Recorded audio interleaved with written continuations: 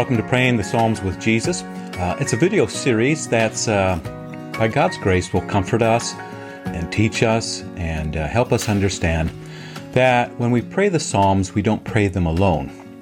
We always pray them with Jesus. We do so because He's our Savior, our great high priest, also our brother in the flesh. And so Jesus prays for us. He also prays with us. And since we have been crucified with Jesus and resurrected with Jesus, He now lives in us as well. And so we always pray the Psalms with Jesus. And so we learn to pray, not by necessarily studying the Psalms, but by praying these Psalms. And again, we do this with our brother and our great high priest, the Lord Jesus. So what does it look like to pray the Psalms? Well, I'm going to give you kind of two versions. The first is this, life is going good version. And in this, the triune God has declared His blessings upon us, these earthly gifts. We receive them, we rejoice in them. He reveals Himself to us, He speaks, we listen. And then we give answer to Him. We can give answer to Him in praise and thanksgiving. And so, life is good, and we then respond to all the gifts that God has given to us. An example of this would be Psalm 95. The psalmist says, "O come, let's sing to the Lord. Let's shout aloud to the rock of our salvation. Let's come before His presence with thanksgiving. Let's extol Him with songs. For the Lord is the great God, a great King above all gods. And in His hand are the deep places of the earth. The heights of the mountains are also His. The sea is His, and He has made it. His hands have formed the dry land. O come, let us bow down and worship. Let us kneel before the Lord our Maker, for He is our God. We are the people of His pasture and the sheep in His care." And so that's the life is good version. Again, the triune God giving gifts and working and speaking. He declares His blessing over us and among us. And we receive it. We rejoice in it. We listen to this revelation. And then we give answer. We praise, we thanks, give Him thanksgiving.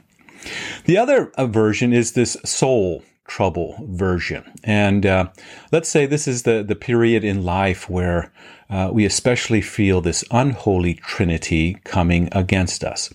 Again, the Holy Trinity, Father, Son, and Holy Spirit, gives us all these good and gracious gifts. The unholy Trinity, the world, the devil, and our own sinful flesh are always against the revelation of God, the gifts of God, the blessings of God. And so when this unholy Trinity comes against us, we have a troubled conscience about our life, our sin. Enemies are attacking us. There's lack of justice that we see in the world, and maybe even the devil drives us toward despair. And so in this version, we speak first to God. And a biblical word for it would be we lament. Another way of saying it is that we take it up with God. All these things are coming against us, and so we speak to God, we lament, we take it up with Him. And the triune God listens to our prayer, and then the triune God speaks, and He answers us. And then we listen to His answer, and then we're asked to give a response as well. And sometimes we might catch ourselves thinking, I don't know what to say. I don't even know how to speak, how to answer. And so in this soul-troubled version, there's deep sighs and questions. And the good news is that in the Psalms, God gives us the very words to speak. In the Psalms, God gives us these words to pray. And so He gives us words to ask and to sigh and to lament, to plead, to confess our sin, and also the words to rejoice and to praise and to give thanks. A soul-troubled version of this, where we first speak to God, even plead for him to listen to us, open your ears, open your eyes to see, is Psalm 13. The psalmist says, "How long, O Lord? Will you forget me forever? How long will you hide your face from me? How long shall I take counsel in my soul, having sorrow in my heart every day? How long shall my enemy triumph over me? Behold and answer me, Lord. Give light to my eyes, lest I sleep in death, lest my enemy say, I have prevailed against him, lest my adversaries rejoice when I fall." And then there seems to be this little pause in the psalm before the psalmist continues. He has just sighed and lamented and pleaded with God and asked his questions. And then there seems to be that little pause, as if he then recalls all of the grace and the gifts that come from the hand of God, the promises of Messiah. And then he continues with a little word called "but." In the midst of all of these questions that I've had, how long, O Lord, will you forget me forever? He continues and he offers then this response, this answer to God. "But I trust in your loving kindness.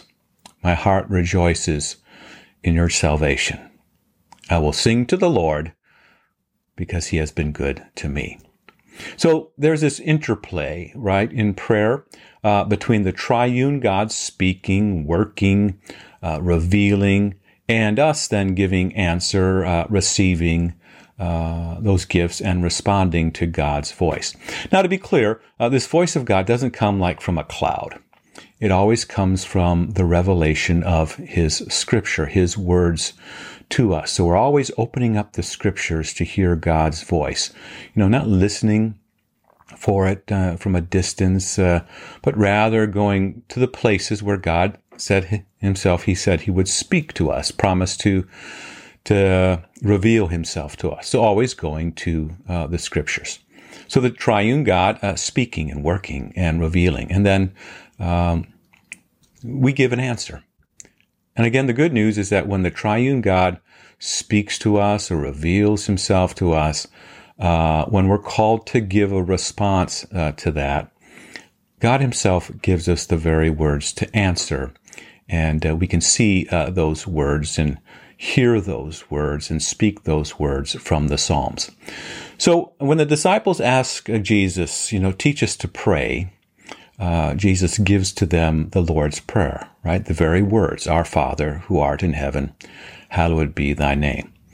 But perhaps you could see the Lord's Prayer as just a mini psalter. And in fact, if you read the Psalms, you'll hear the petitions of the Lord's Prayer. Forgive us our trespasses. Give us this day our daily bread. Your will be done. Lead us not into temptation. Deliver us from the evil one. And so, again, as Jesus taught his disciples how to pray with the Lord's Prayer, he teaches us how to pray by praying the Psalms. So I'm going to give you a little, we're not going to call it an assignment. Let's call it maybe an excursion or an invitation. I encourage you to begin reading the Psalms, and not just reading them, but also listening to them. So you can either, say them out loud, or I'll provide some examples of reading the Psalms for you. In certain traditions and worship services, there's actual chanting of the Psalms, singing those Psalms back and forth. To memorize the Psalms, meditate upon them, and to again invite you into that territory, to spend time there. So part of that is to go at your own pace, at the pace, I like to say, at the pace of poetry. So you determine what that pace would be. Either maybe one psalm a day, or maybe if you wanted to read through the Psalms in a month, you could do that.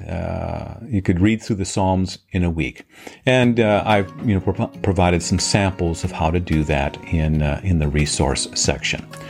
So as always, the good news is we don't pray the Psalms alone. Our Savior the great high priest, our brother, the Lord Jesus, prays for us. He's going to pray with us, and in a sacred way, he prays in and through us. So take heart. We learn to pray by praying the Psalms with Jesus.